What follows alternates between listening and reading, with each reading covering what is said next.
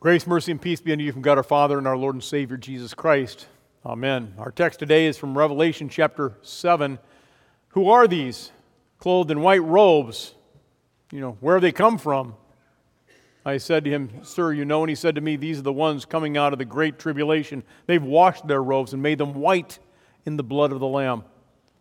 For the Lamb in the midst of the throne will be their shepherd, and he will guide them to springs of living water, and God will wipe every tear from their eyes. Dear friends of Christ, if culture were determined to determine what our theme is every Sunday, perhaps our message would be how the elections turned out this past week, or maybe we talk about all the Halloween costumes, your favorite Halloween costumes you saw, or the end of daylight savings time and how everything's darker as we get closer to the end of the year. And in fact, as and maybe even Thanksgiving is just a few weeks away because that's tied in there as well. But the church doesn't determine our culture or our message from the culture. In fact, on this first Sunday of November, every year, our church becomes countercultural, against the culture. And as the daylight savings time ends, and as darkness comes more quickly in the evening, and we live in a darker and cooler environment, we remember something completely different from darkness and cold. We remember the light and life of Christ, the light and the resurrection of our Savior. We turn our attention to death and the resurrection from the dead and the life everlasting. And of course, welcome to All Saints Sunday. That's this day. Now, All Saints Sunday turns everything on its head as we as people think about the dead. And nothing, it seems, is as it was or is as it really is.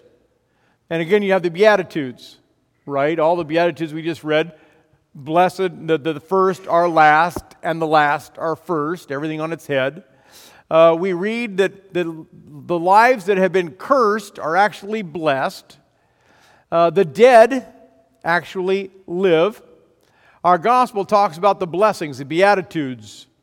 Jesus tells us that the poor in spirit, the meek, those who humble themselves before the Lord, Jesus calls them blessed.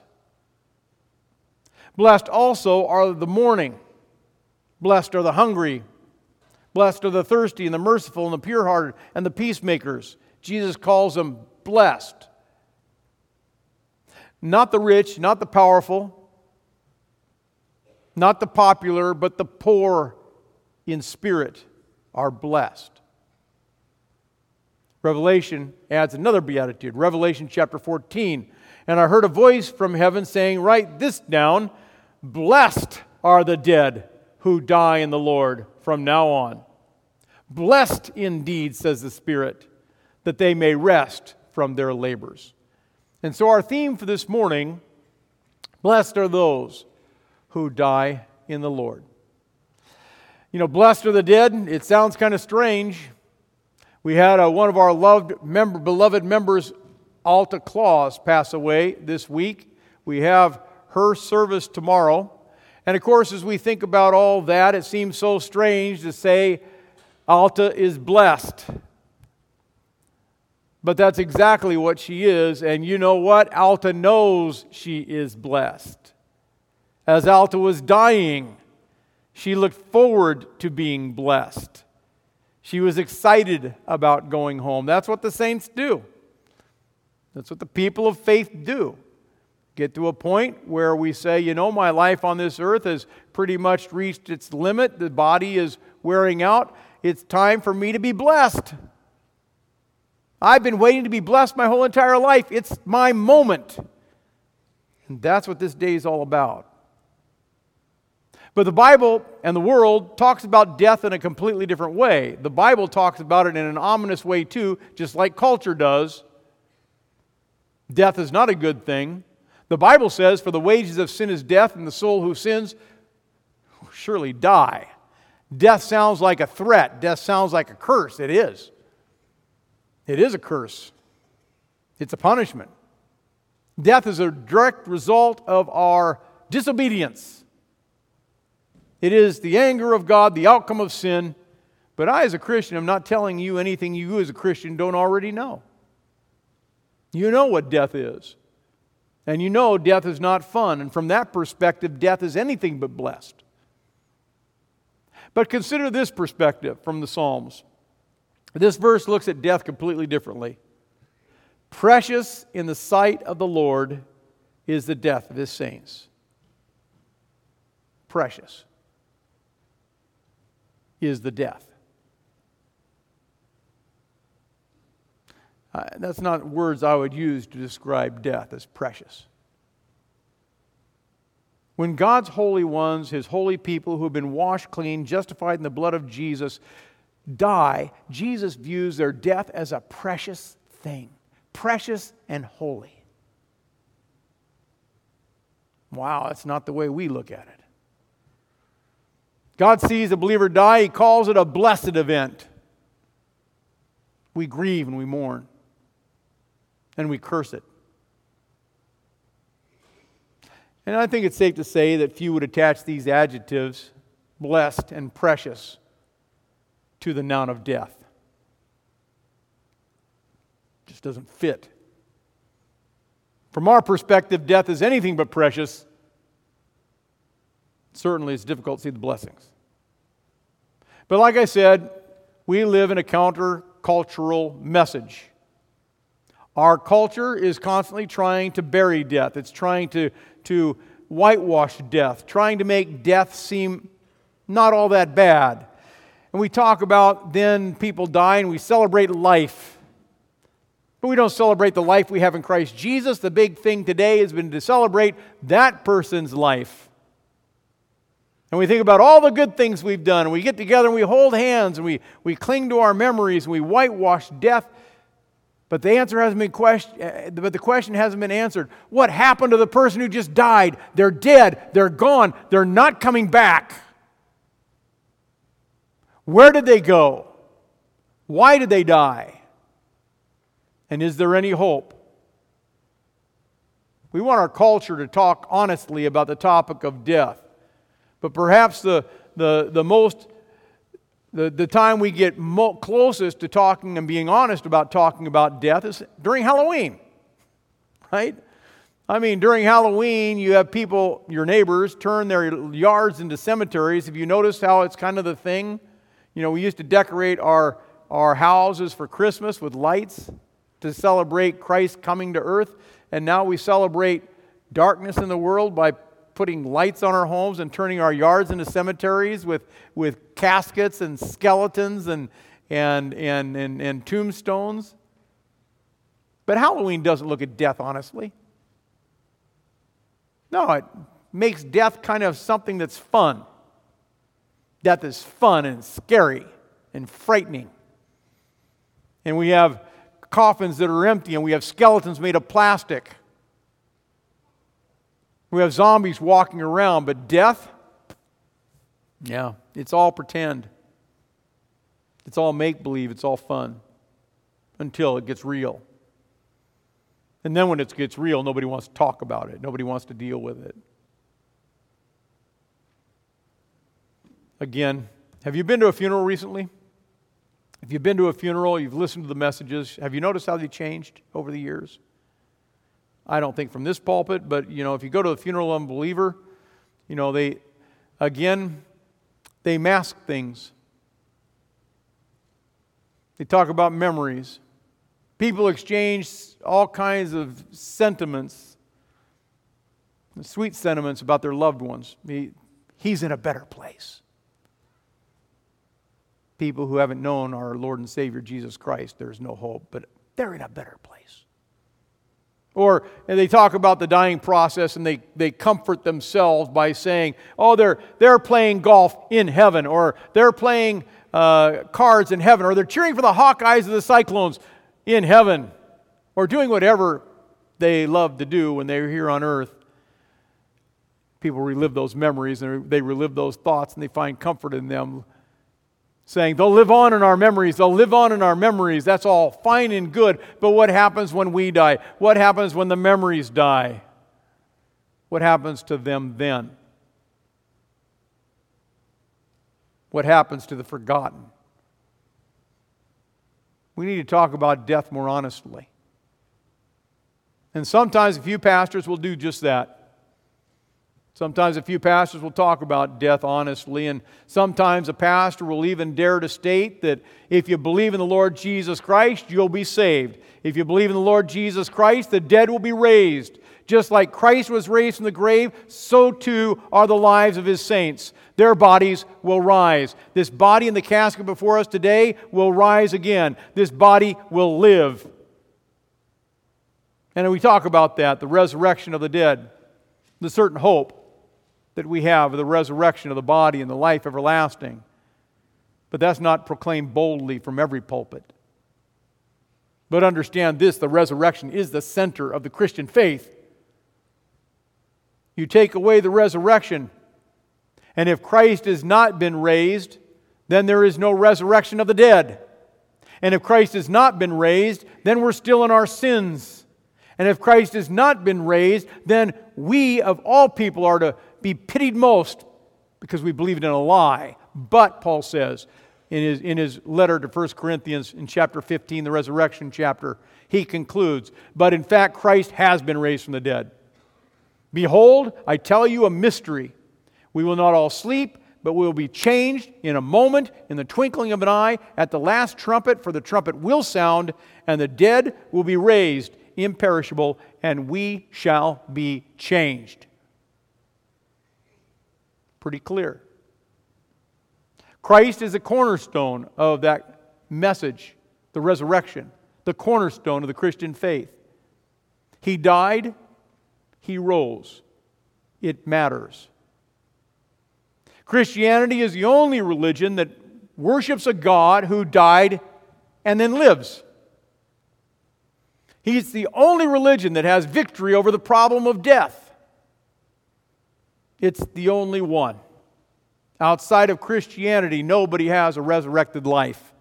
You live a resurrected life. I live a resurrected life. Christ has a resurrected life. Outside of Christianity, outside of Christ, death is never precious and death is never blessed. But is death a blessing? It is for the followers of Jesus, isn't it? As believers, we have a monopoly on this life issue. Nobody else has it. We corner the market. Death, resurrection, we've got it. God's the one who comes to proclaim it. That's why we can talk about death and use words like precious and blessed. Precious indeed are the saints who die in the Lord. And we can say it with confidence. My death will be precious. My death will be blessed. Again, John wrote, blessed are those who die in the Lord. Well, what about those who die without the Lord? They're not blessed. Their death is not precious, it's a curse.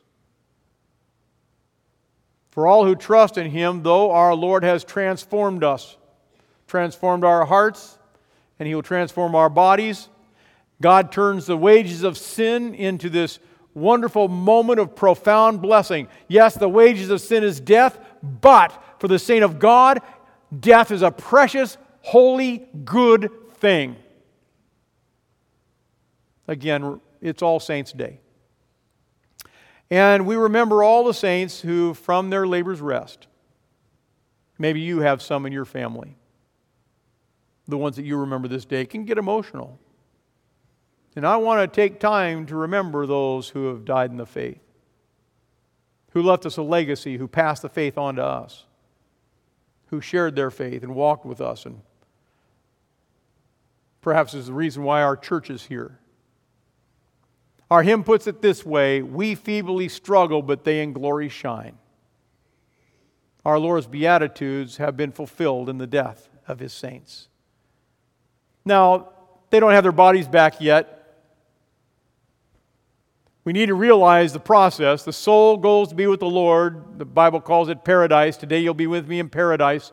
Their soul goes to be in the presence, and they feel the joy, but it's not complete. until Christ returns and the trumpet sounds and the dead in Christ raise imperishable, as Paul talks about in 1 Corinthians 15. And on that day, when Christ comes and the dead in Christ rise and you rise and my body rises, then the Beatitudes will fully be fulfilled in the saints. They're blessed, completely blessed. The poor have been made rich, the grieving now rejoice, the hunger never hunger, the thirst never thirst, the weeping never weep.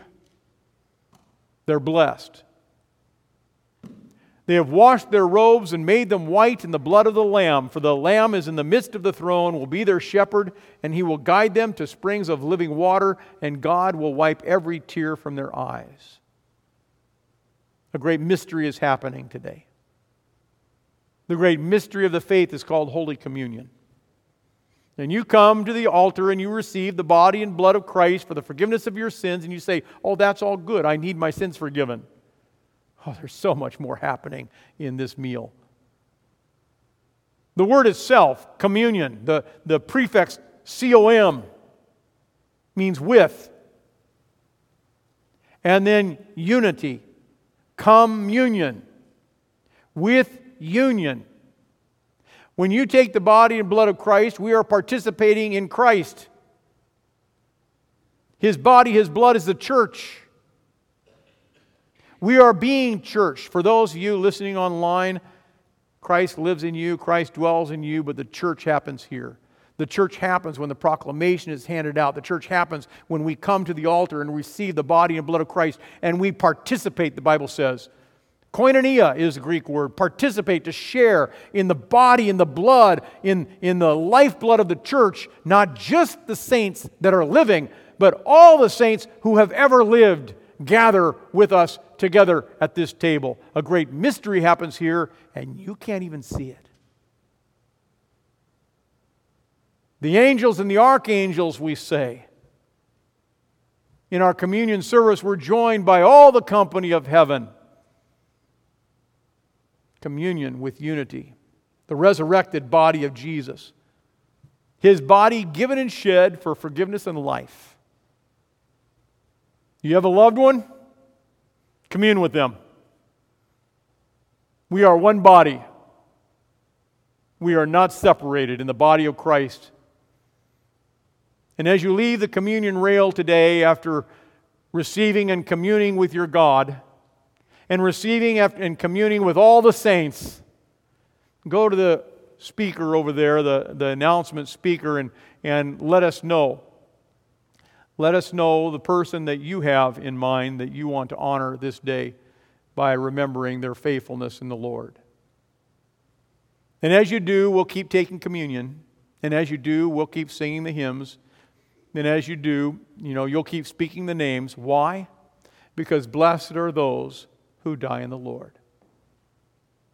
They die. Remembering their victory is so important. This is a good day.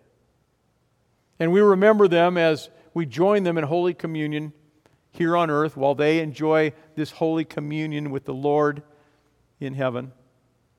And what is heaven like for them? Well, we don't really know. Not much in the Bible is said about that. We know what it's like for those who are here, but little is said. We have snapshots, we have glimpses, we have parables. Did you know the Bible depicts the kingdom of God kind of like a party, though? A party where there's good wine and good food and good fellowship and good friends and celebration. Describes it that way much more than wine and song and singing and dance. It describes it that way much more than it does describing it harps sitting on clouds and playing forever in the clouds of heaven. The way you might depict heaven. We know one thing for sure, heaven is eternal. The main activity there will be worship. Gathering before God, working for God, singing with God, doing what we do, eating, drinking, taking care of one another, taking care of God's kingdom. It will be an everlasting praise of God the Father, God the Son, and God the Holy Spirit, being what He created us to be, loving people and loving His creation. And we sing Heaven's Song. Heaven's Song in Revelation. And we sing it in our liturgy. This is the feast. What's the feast? Of victory for our God. What is the feast? The great mystery that comes before us. The church, the body of Christ, those living, those dead, gathering together in the church, the body of Christ, the blood of Christ. This is the feast of victory for our God. Blessing and honor and glory and might and praise be to God and the Lamb forever. Worthy is Christ, the Lamb who was slain, whose blood set us free to be people of God. This blessing is happening to us right now. This blessing is happening to the saints of heaven right now. And it's among us. They can't see us, we can't see them, but they are here in holy communion with us. Are the dead blessed? Yes. They are. As long as they die in the Lord. Amen. Now may the peace of God that passes all understanding keep your hearts and your minds in Christ Jesus unto life everlasting. Amen.